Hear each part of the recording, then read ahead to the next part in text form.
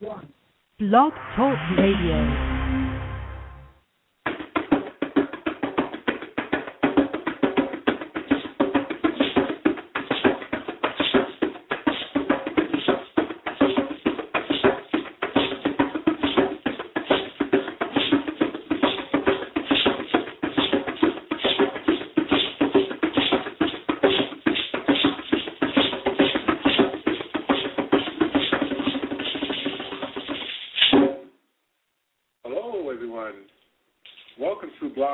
Radio GrassRootsHolisticHealth Show for Saturday, November 27th, 2010.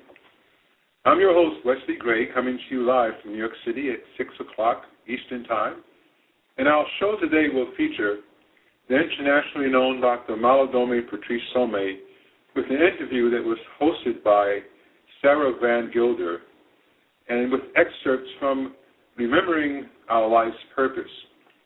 We will also focus on this being the National Month of Diabetes Awareness. But for now, I begin each show by acknowledging and thanking the One Most High God and for allowing this show to take place. I thank my ancestors. I send blessings, love, and respect to my elders, my mother-in-law, my siblings, and my lovely wife. Good evening, everyone. Alafia, Hetepu, Namaste, Shalom, Assalamu Alaikum, peace and blessings to all. I extend greetings of peace and I recognize the divinity within all of you. Last Saturday, I read from an interview that Dr. Some had with Mrs. Stephanie Morone, and that was regarding mental illness and the way that Dr. Some and his elders and the people of his village regard mental illness and how they treat it, and the relationship that they have with people who have that particular so-called disease. However, today I will read from an interview that Dr. Some had with Ms. Sarah Van Gilder, and this interview regards remembering our life's purpose.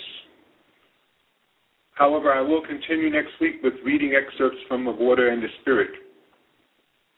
As some of you know, I did interview Dr. Malidoma Some on my show last month, which was October 23rd of 2010. And at that time, he talked about the healing attributes of the African drum and its relationship with our ancestors, family, and collective community. And I would like to suggest that you log into that show, which is on my Blog Talk Radio site, and click on the archives to listen to that segment when you get a chance. Now, the special announcement that I have been mentioning for the last couple of shows is about a new program that I've created, and it's called the Million Home Drum Network. It came to me from Spirit that every family within the African diaspora and other communities that are committed to healing and reconnecting with our African roots should have an African drum in the home.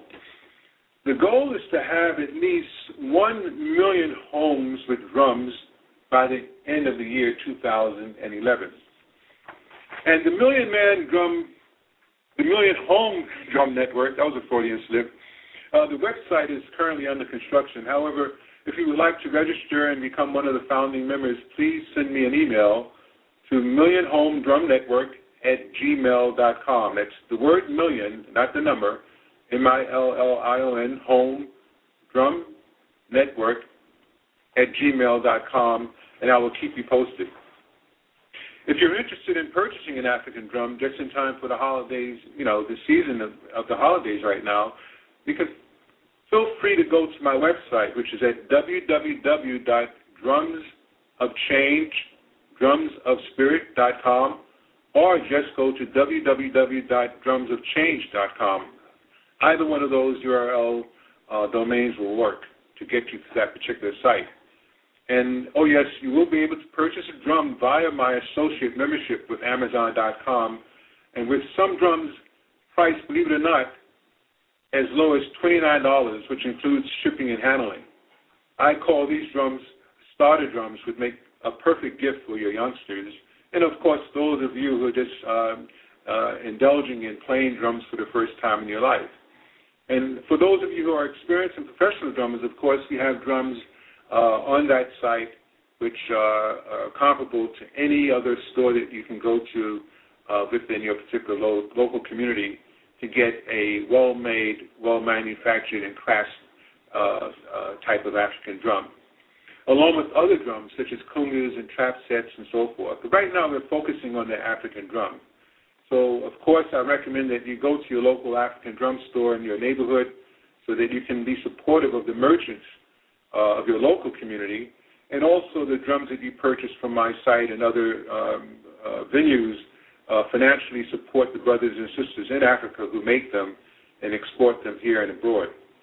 So please take a look at the YouTube video on the front page of my site, Drums of Change, Drums of Spirit, and there's a video which was done during President Obama's inauguration in honor of our ancestors and also his becoming the first African-American president. And I talk about on that video, I talk about the African drum and why I'm committed to promoting the drum. That's part of my ministry. I would also like to add that my wife and I were honored to have Malidoma as a house guest at our home last year for about a week, and we soaked in so much of his knowledge and wisdom of African ritual and the healing traditions of the Gara people. Regarding his book, of Water in the Spirit, as always, I invite you to call in with your comments about the book itself, of any general comments regarding this book or any other books that have been written by Dr. Some. For an example, a question could be, do you believe in the principles of ritual, magic, and initiation from an African perspective, or any other cultural tradition?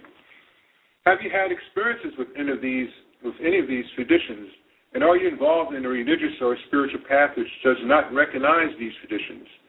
Does the belief in ritual of magic and initiation conflict with your family values or upbringing? So please feel free to share your point of view. There is no right or wrong answers with regard to this. And on this show, everyone's thoughts and opinions are respected. This show will also inform you of practical tips for enhancing your overall quality of life, spirit, mind, and body. I am not a medical doctor, and I'm not giving any type of medical advice in any way. But what I do share is what personally works for me and my family, and I hope that you will find some benefit. As with all things, please check with a licensed medical professional before embarking on any changes in your health routine.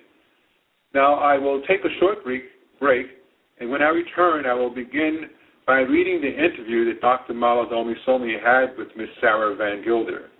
The chat room is open, so please feel free to enter and interact with each other. And for those of you who are listening in on the Internet, the call number is 323-927-1412. And if you wish to speak with us, please remove your headsets and stand away from your computer modem to avoid feedback. I hope you enjoy the show. And I'll be back in a moment.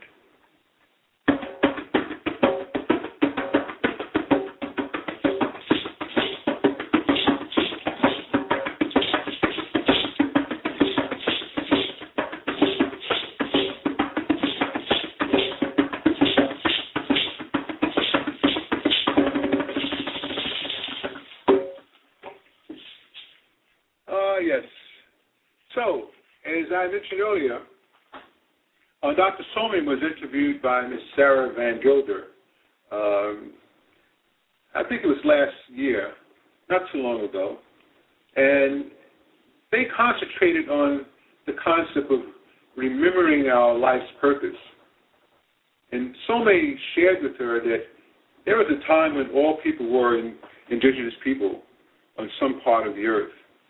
But in the last half of the millennium, the migration of people from region to region and from countryside to city broke many of the ties that we used to have with one another into the land and water that supported us.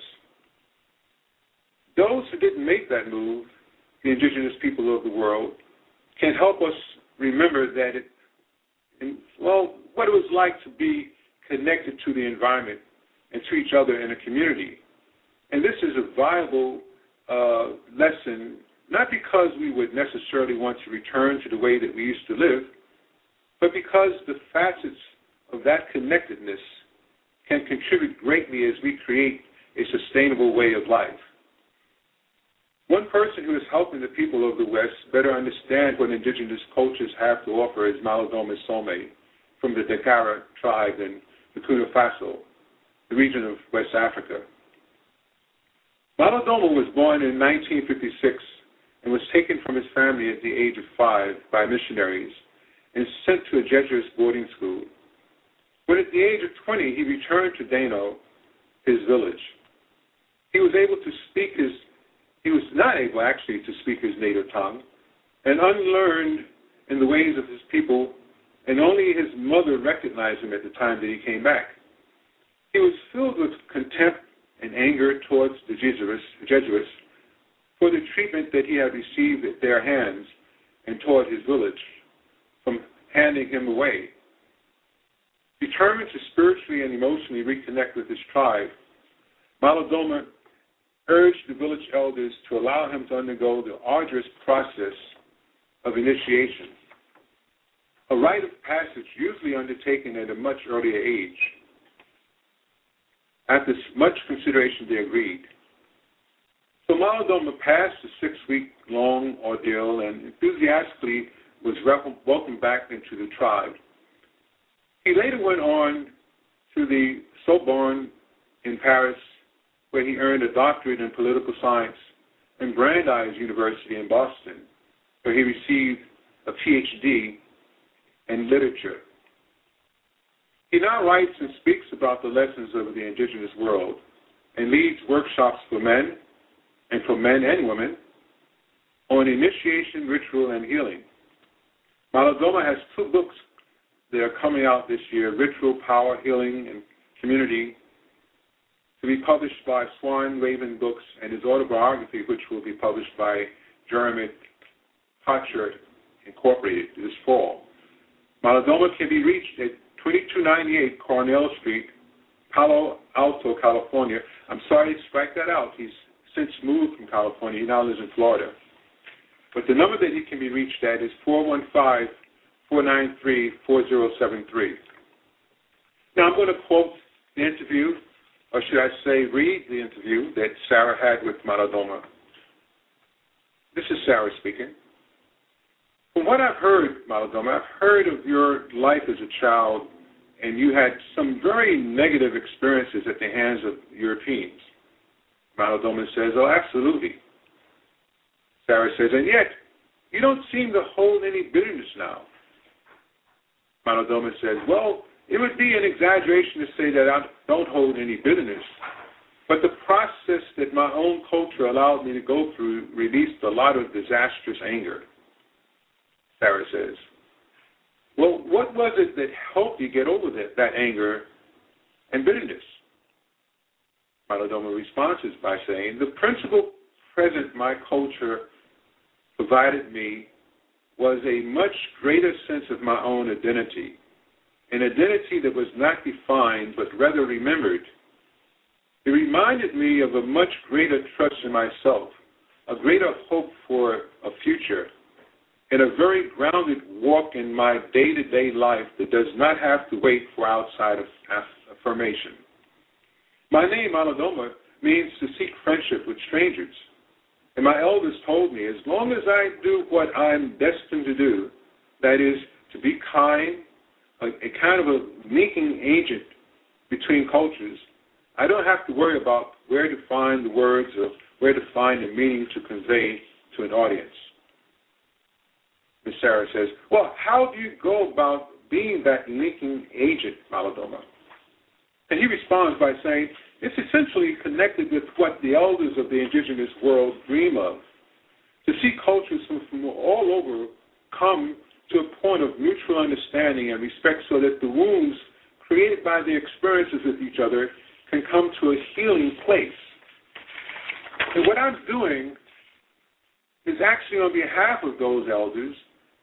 It is inspired by their spirituality, how they see themselves as humans in nature, how they view their own social system. It entails a lot of things, such as speaking about community medicine, building communities, starting with the individual's identity and community identity.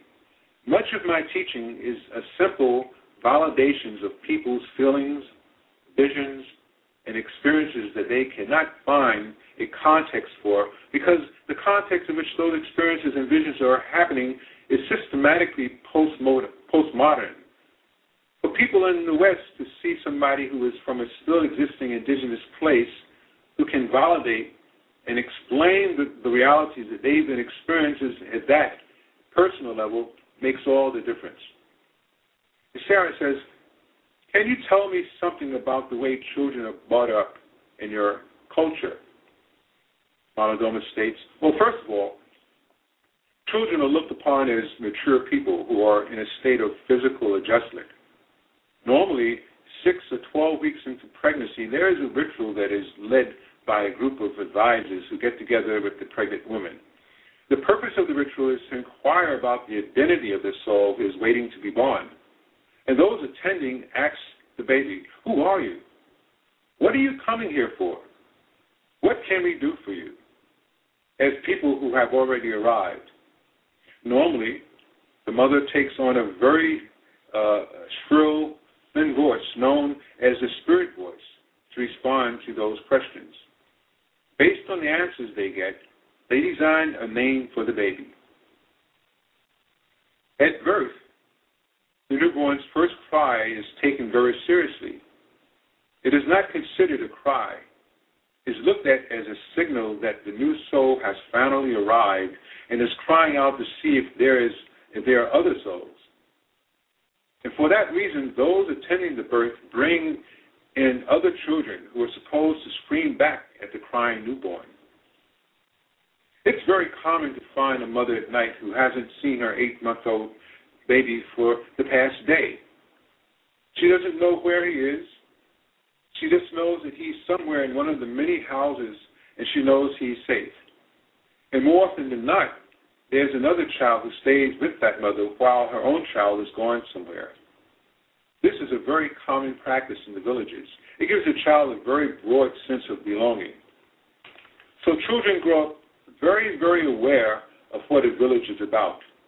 Everybody chips in to help raise a child. It's very rare that a child feels isolated or develops psychological problems. Everyone is very aware of where he or she belongs. Sarah responds, you mentioned earlier the initiation process. Why is this so important? Malidoma responds by saying, growth itself makes one forget about who one is. So initiation is something that is designed to help one remember one's origin and the very purpose of one's occurrence on this side of reality. That is to say, why one was born. This is why initiation is especially magical. So a person who is not initiated is considered a child, no matter how old that person is, because that person will not be able to recall his or her purpose. Without initiation, the bridge between youth and adulthood could never be crossed, and a person's heart is open to anything, to being shot down by any kind of energy going around. In the village, to not be initiated is to be a non-person. Sarah responds, can you say more about the sense of interconnectedness that exists in your village? Malidoma says, well, when you live as one family for a long time, you come to feel that there is a kind of connection between individuals that is not just physical or parental or relational, but is a connection at the level of the soul. When I go home, things get pointed out to me about myself that I thought were totally hidden, but the elders, through their divinational process, can point to things that I did not require me to go through a cleansing ritual.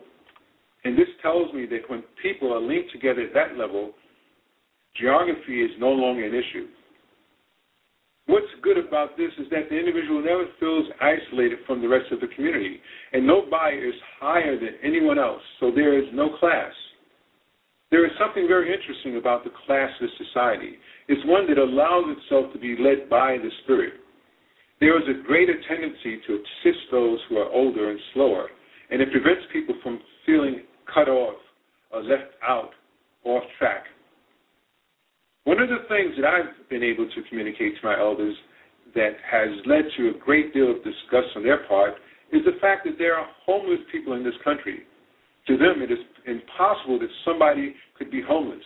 They're surprised and appalled because they don't understand what happens when the meaning of community is not carried out.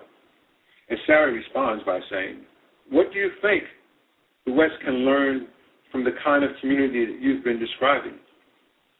Well, Malidoma says, in the West, what I've noticed is that what is called a community is more a conglomeration of individuals who are so self-centered and isolated that there is a kind of suspicion of each other, simply because there isn't enough knowledge of the other to remove that suspicion.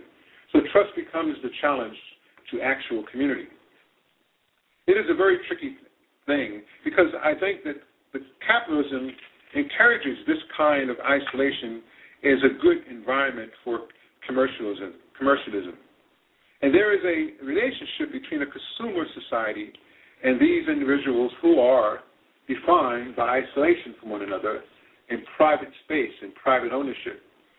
The community that I'm talking about is one in which respect for the person is based upon the person's irreplaceable position in the world, to live with the knowledge that as an improved project was the reason for one's birth commands respect for the sacred.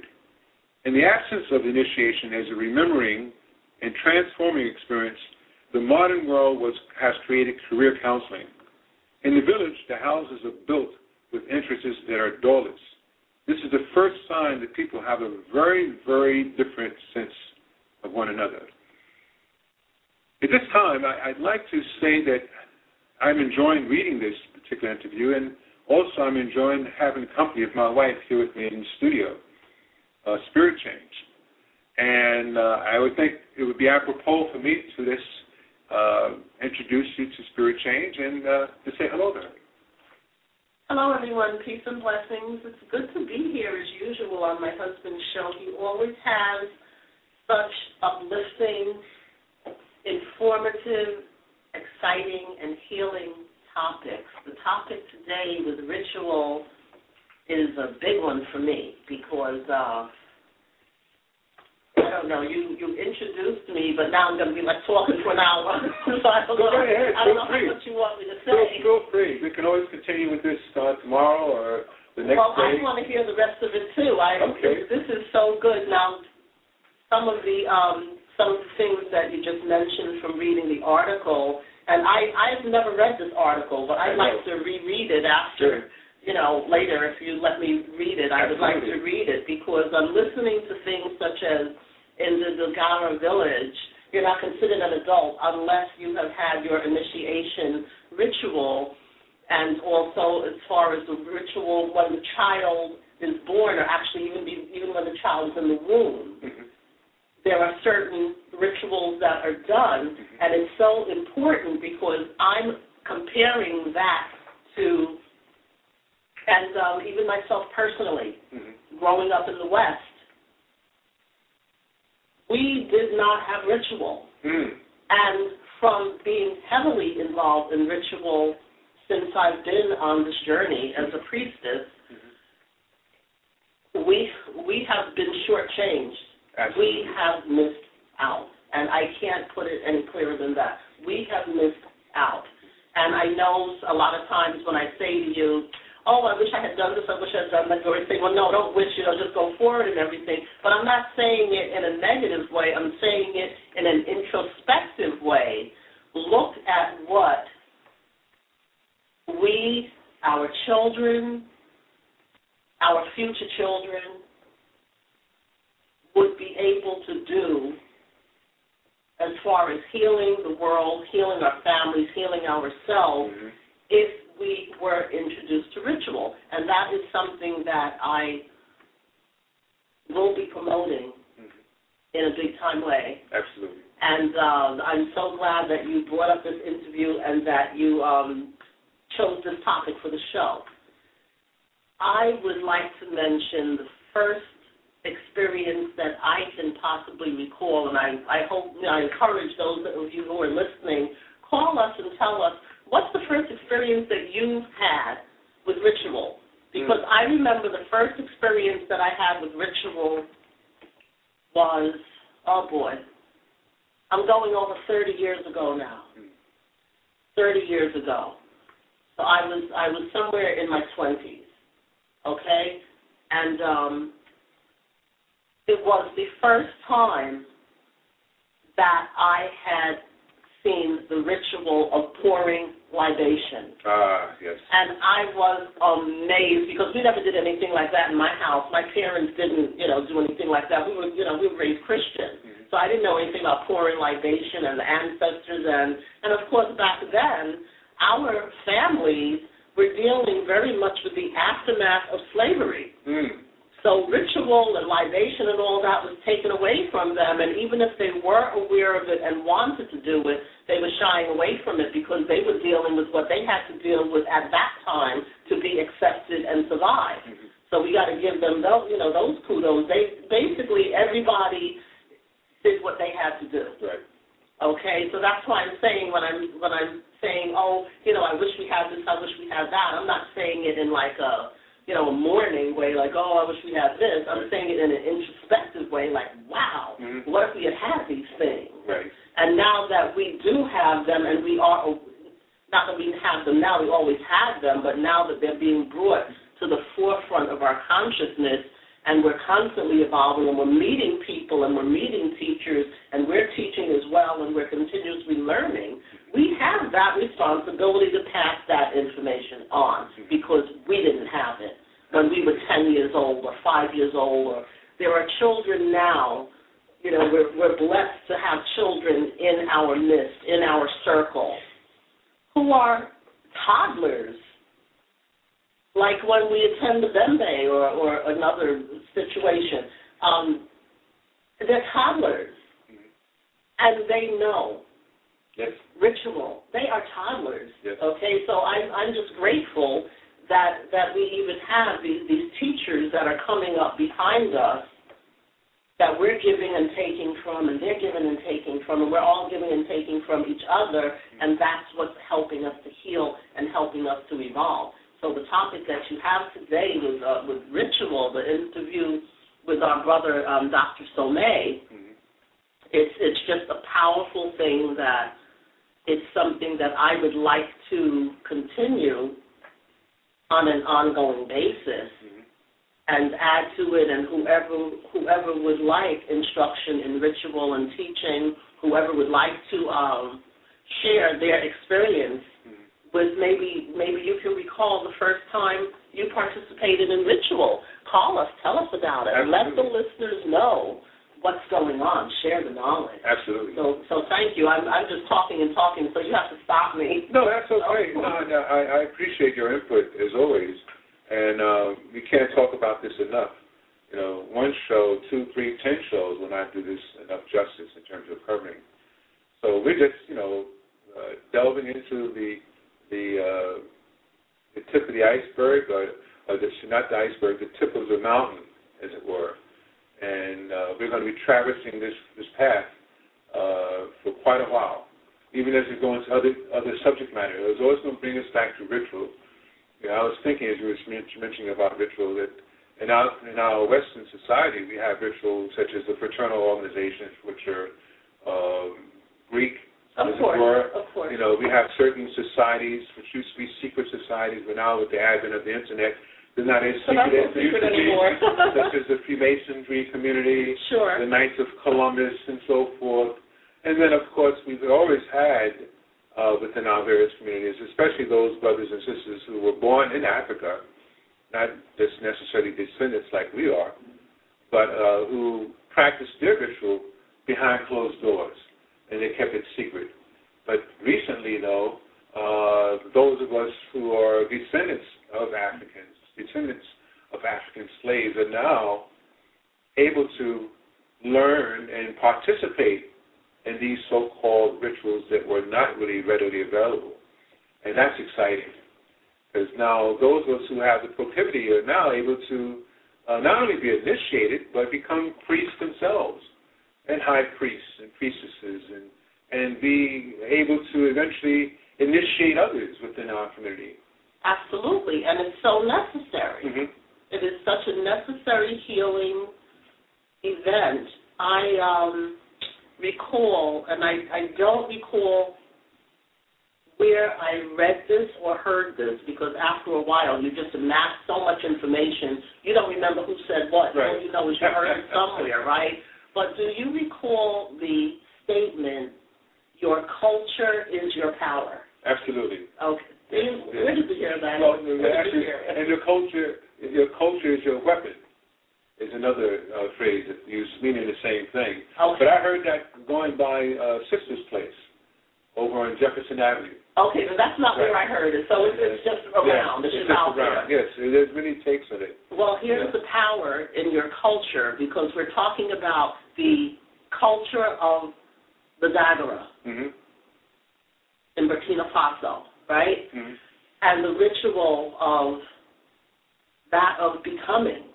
I don't know offhand if Malidoma Some ascribed a name to the ritual, but if he didn't, I would be so forward as to ascribe the name, the ritual of becoming, because in the Dagara culture, you're not recognized as an adult unless you've gone through this rite of passage. Yes, and you go through this rite of passage as a youngster. As a youngster. And as he says, the youngster in the community is considered an adult. Yes. Who's actually going through an adjustment. An adjustment period. An adjustment period. Yes. But as soon as they are children and they go through ritual at a very early age, which, by the way, is life-threatening if it's not completed appropriately. One could lose one's life. This is how serious this ritual is. Yes.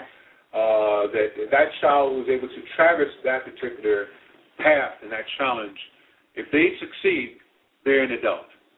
So that says a lot in terms of the whole concept of indigenous communities, which have carried on these traditions for eons, as it were, unchanged, unaltered, as it were. But anyway, thank you so much. We're going to get back to you talking and sharing some thoughts, but I think the audience would appreciate if I got back to the interview. And so would I. Yes, indeed. So I was just getting into, I didn't complete the response that Malidoma had respond to Sarah when she says, what do you think the West can learn from the kind of community that you've been describing? And Malidoma says, I repeat, in the West, what I've noticed is what is called a community that is more a conglomeration of individuals who are so self-centered and isolated that there's a kind of suspicion of the other, simply because it isn't enough knowledge, or there isn't enough knowledge of the other to remove that suspicion. So trust becomes the challenge to actual community. It is a very tricky thing, because I think that capitalism encourages this kind of isolation as a good environment for commercialism. And there is a relationship between a consumer's society and these individuals who are defined by isolation from one another and private space and private ownership. The community that I'm talking about is one in which respect for the person is based upon that person's irreplaceable position in the world, to live with the knowledge that an approved project was the reason for one's birth commands respect for the sacred. In the absence of initiation as a remembering and transforming experience, the modern world has created career counseling. In the village, the homes are built with entrances that are doorless. That is the first sign that the people have a very, very different sense of one another. When I go home and I want to take a nap, there are some questions as to what is wrong with me. And if I want to spend a little time by myself, everyone wonders if something is the matter with me. In the village, everything is at the same time private and public. I don't think that there is any need to create in the West the kind of community that there is in the indigenous world, but there is certainly a need to come closer together and to learn about each other sufficiently as to bridge the gap that separates us. And what flashes to my mind, honey, is when Malidoma spent a week with us, and he was in the space that he was making his temporary home, and we were leaving him for a few hours, and we noticed that our French doors were open. And he was just feeling so laid back and refreshed and whatnot. And we looked upstairs and we said, with an alarm, "What are those doors doing open?" Someone might try to come in. Yes, This is New York City. So indeed, just leave the doors open. So I went upstairs. And I said, "Brother Malidoma, you can't do this." And he says, "What?" He says, "You're coming back, aren't you?" I said, "Yes. But we don't want anyone else to come back before we do." I know. Someone would have taken him away. Yeah. So he reluctantly, I shouldn't say reluctantly, but he with a quizzical look on his face, allowed me to close the doors.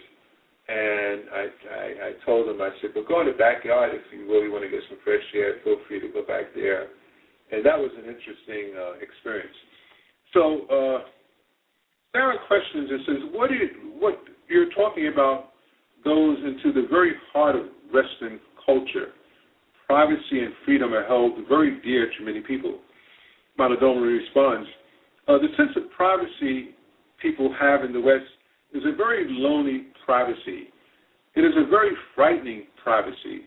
The freedom that goes along with it is of pretty much the same nature. It is a freedom that is weighty, that is a burden. Within the context of real community, privacy and freedom are not lost. Community provides a greater sense of freedom, a freedom based on a deep understanding of each individual's purpose. When people lose their soul's essence, they have to borrow the vision of some ideologists crippled with separatists and visions of freedom. And Sarah says, well, what do you think it would be to take to convince Westerners that it's in their interest to give up some of their privacy and isolation? Malidoma says, well, progress as it has been unfolding is excruciatingly painful to the individual. The individual can no longer afford to live by values such as the systematic accumulation of material goods as the yardstick by which to measure happiness.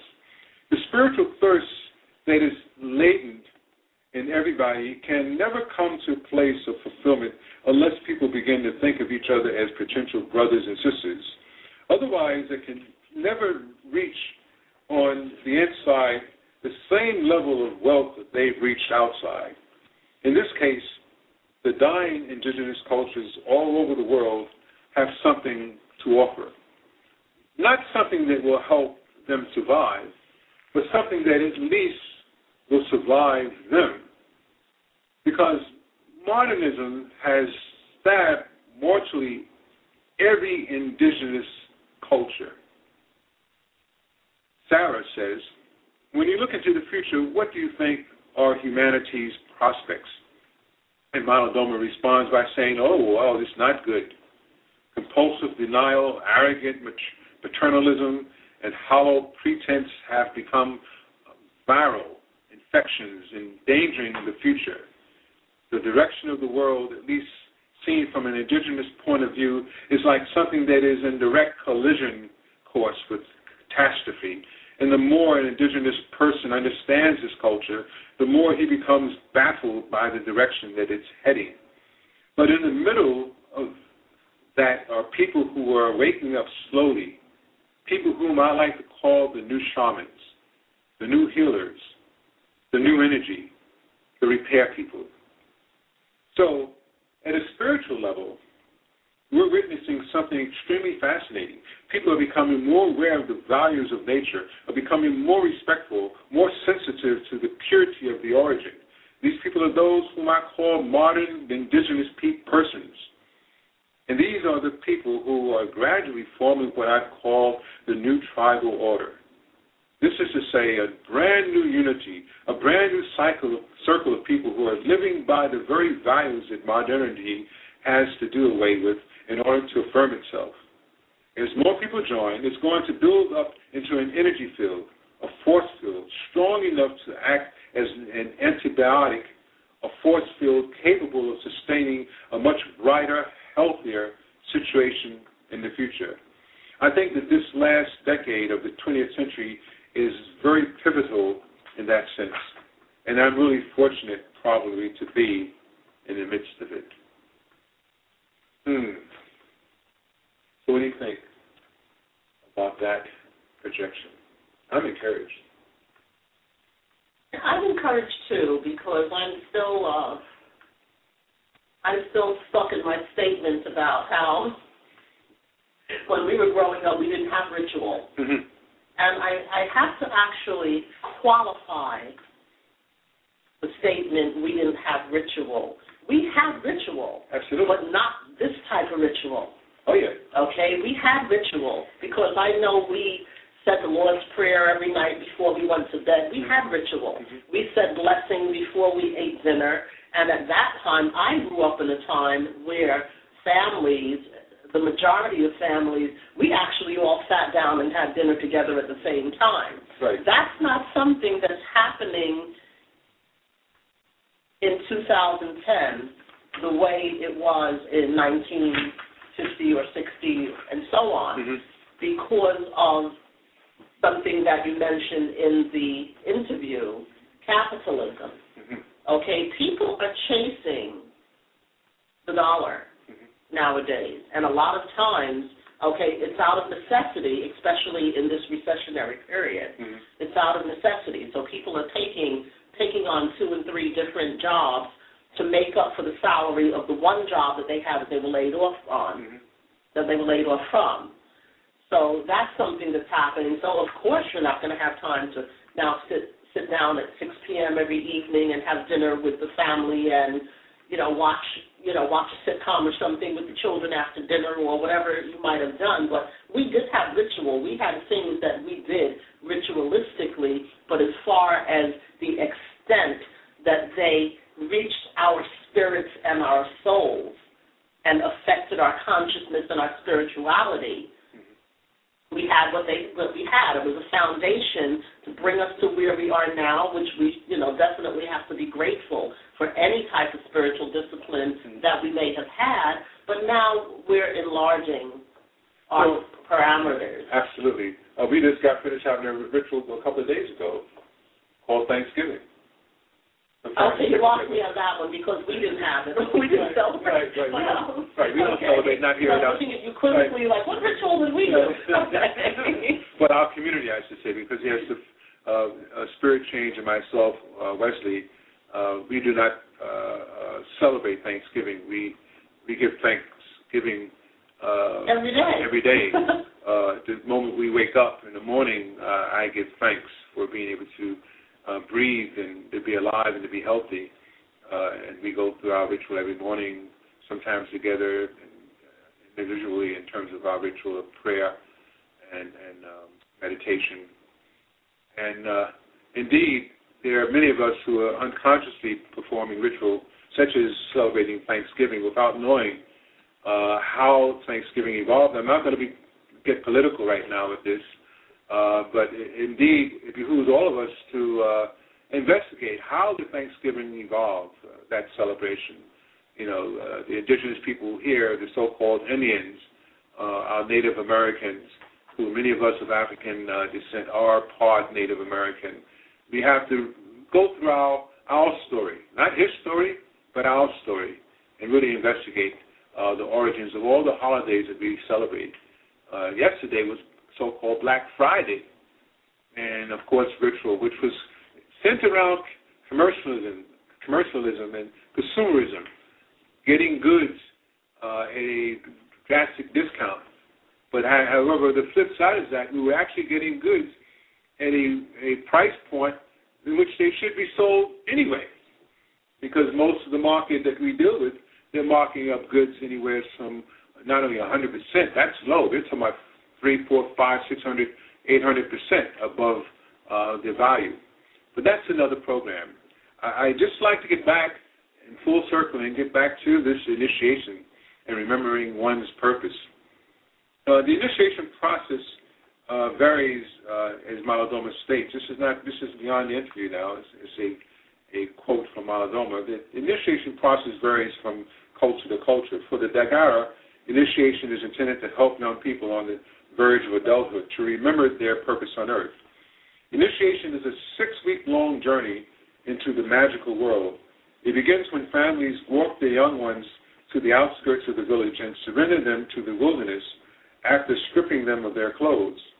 The young ones walk into the bush naked and scared, a condition necessary for the ritual remembering. Throughout the ordeal, there is no food except that which can be found in the bush. I was told to sit in front of a tree and to gaze at it. The hot, typical sun boiled me, ants bit me, and I was blinded by sweat.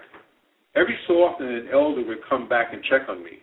The experience was painful and boring, but it all culminated in a vision in which the tree disappeared and I saw a woman emerge from it. She was familiar as the mother of some sacred caretaker. Whoever she was, the reunion was very emotional, and the experience ended with me hugging the tree and weeping. I could invoke Western psychology to explain the whole experience away, including the reaction of satisfaction of the elders, but I won't because my respect for trees and nature begun after this experience, the first of a series of magical journeys. What is important is that exercises like this weakened my resistance to the dream world and the supernatural to the point where I was able to consciously journey into an underworld that is only acceptable in the West as a fairy tale. But the experience itself registered in my own consciousness as a disappearance of my own physicality. In other words, in the underworld, one has a shape, but that shape is no longer available to the physical sight. By the time one gets back to the world, the body registers things unlike before. The underworld is a place where one encounters one's own identity prior to being born into a community of humans. It is the ideal place for remembering one's energetic identity as one's life's project. Also, one remains from the underworld, or returns from the underworld, with something which serves as the first medicine, a kind of reference book that you return to whenever you feel the need to refresh your memory of what you're doing here on Earth. How it's made accessible to the initiated, part of the tribal secret held tightly by elders. But a cave in a mountain can easily become a gateway. Coming out of the underworld alive ends the initiation process. You return to where you had been stripped of your clothes 6 weeks earlier, and your family and the whole village is there waiting for you. The return to the village is like returning to the human world. It is a warm, comforting, and loving and relaxing experience. Everyone knows that you know, and so you dance your knowledge in front of the whole village and celebrate with your loved ones the recovery of your memory. That ends Malidoma's explanation of the initiation as he experienced it and remembering one's life's purpose. At this time, I'd like to take a short break and return and continue for the last 12 minutes we have remaining of the show.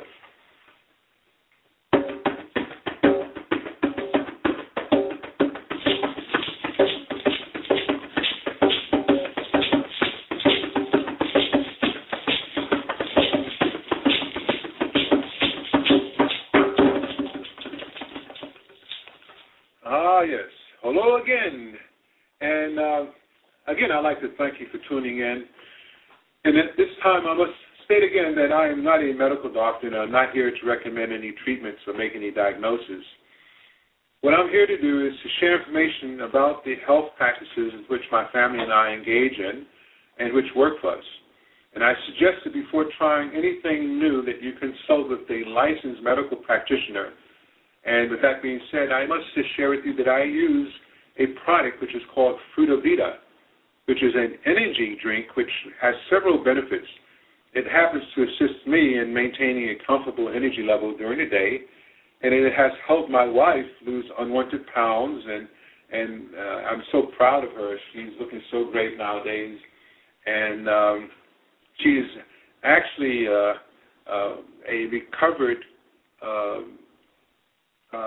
she's recovered from diabetes, and this particular juice has assisted her in that recovery, and I'll let her share some things with you about that, being that this is still the month of diabetes awareness.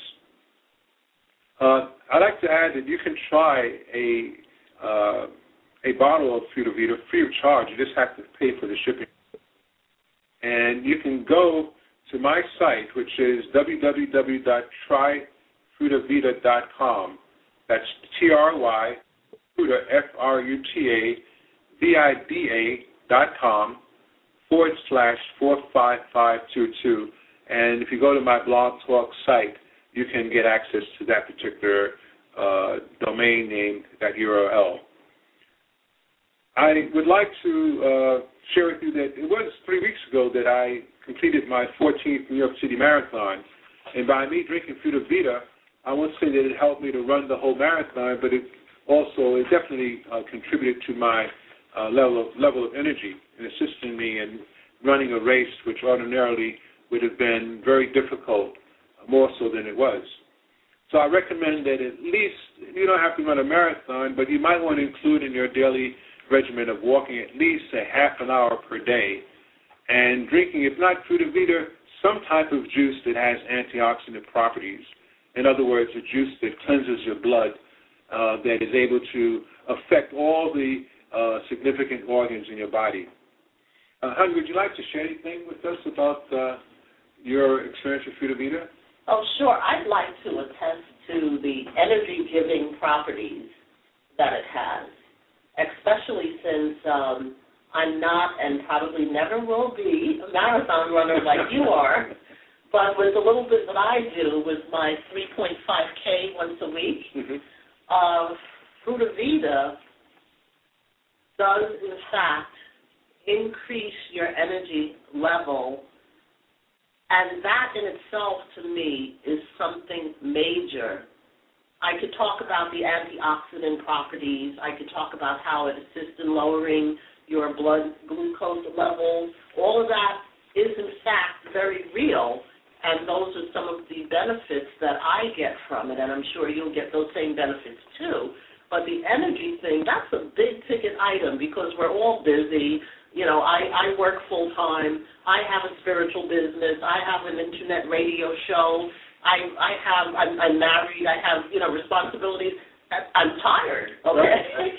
So anything that you can use that gives you the benefit of not only improving your overall health in general, but also giving you that energy that you need to do all of the multitasking that you have to do on a daily basis, and that's exactly what Fruta Vita does for me. So I'm really focusing today on the energy part because we already talked about diabetes and those other things, but I'm talking strictly energy. Wonderful. And one thing that I want to mention to our listeners, and again, it's just for me, when you try it, and I'm being presumptuous saying when you try it because it is being offered free right now, a full-size bottle, and you just have to pay the shipping and handling. You could look at the link on the show page to do that. But I don't want to do a sales commercial. I want to tell you what it's doing for me. I want to mention that for me personally, I cannot drink Fruta Vita in the evening because I will be up all night. Now, that doesn't happen to my husband. So that's why I'm saying when you try it, you have to do what works for you. But I'm just saying that to emphasize the level of energy that it improves for me to the point that I can't drink it in the evening because when it's time to go to sleep, I want to go to sleep. Okay, so I can only drink Fruta Vita in the morning. Absolutely. And then my energy level is good for the entire day. And what I like about it is this is not a drug. This is not a medicine. These are antioxidants. These are berries from the rainforest. Yeah, it has the acai berry in it. The acai berry, right. Absolutely. It has yerba mate, which is in the caffeine family, but it's not caffeine, but that gives you the energy, and capucho. But everyone knows that acai is a very popular berry. Right, so the antioxidant properties, the energy, and that's what I like about it because I have tried, and I know I told you about an experience that I had tried with one of my girlfriends. I have tried different products, and you have to be careful about what you use because you can have contraindications. Absolutely. But with Fruta Vita, and again, this is just for me, I found that I don't have any contraindications. I don't have any problems with it. The product does for me what it says that it's supposed to do. Absolutely. So that's the best that I can describe it from where I'm sitting. Fantastic. Great. I'm happy you shared that, because it doesn't hurt to have someone who not only that you know, but who you live with and who's your partner and loved one, who you can just make a testimonial, assessment that, yes, a product that you use has helped her, helped him, someone who's close to you, and you've seen the progress from month to month, year to year. Well, actually, you've been using it for about a year now. Month to month. It hasn't even been a year yet. It hasn't been a year yet. And by the way, I may add to the listening audience and remind ourselves that the juice comes from the Amazon. It's been used by the indigenous people. Here we go again. The indigenous people of the Amazon. And by the way, I thought the Amazon was just located in Brazil because this particular juice, the acai berry, is indigenous to the community, to the Brazilian community, the rainforest in Brazil, if I may add. However, I understand that the Amazon runs throughout that area of South America, from Brazil into other countries, which I have to do my homework on the next show, and I can be more articulate about the length of the Amazon and what countries it runs through. So I just thought I'd just add that tidbit. Right now we have about 4 minutes remaining, and I just want to thank you all for coming on and sharing your time with us this evening and listening in on the show. And I hope that you found it to be enjoyable and educational and informative and inspirational, if I may add. I will continue with this particular topic Monday evening at the same time at 6 o'clock. So please spread the word that those who, like yourself, who have listened to this show or who will be listening to it in the archives, that the topic will be discussed again this coming Monday, which I believe is the 29th of November at 6 o'clock sharp. So those of you who would like to contact me, by the way, regarding the post-launching of the Million Home Drum Network, please feel free to email me at wordmillion, MILLION, home drum network at gmail.com. And also, if I may add, I took a little bit over 6 hours to run the marathon. I have ran the marathon under 3 hours. I did a 2:58 marathon at 45 years of age back in 1989. And I'm training now for my 15th marathon, and I'm looking to do a sub-4-hour marathon, even indeed 3.5 hours. But if you'd like to have the pleasure, I don't know if maybe not be the pleasure, but if you'd like to see me running a segment of me running the marathon that just passed just 3 weeks ago, please email me at the Million Home Drum Network at gmail.com, and I will be able to forward you the URL to that recording of me finishing the marathon, and also pictures of me, about 90 odd pictures of me.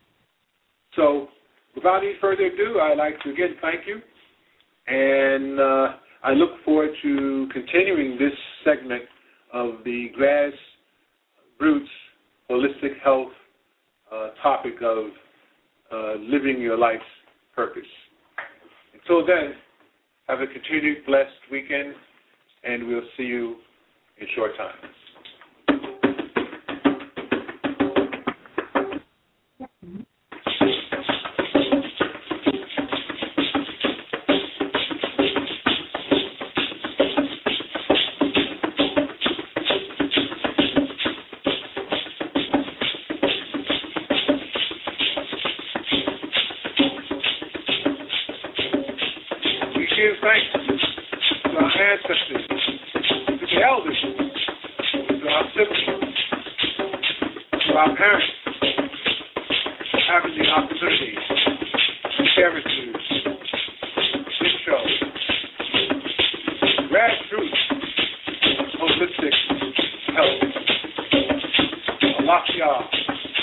Namaste. Salam. Assalamu alaikum. Peace and blessings to you all.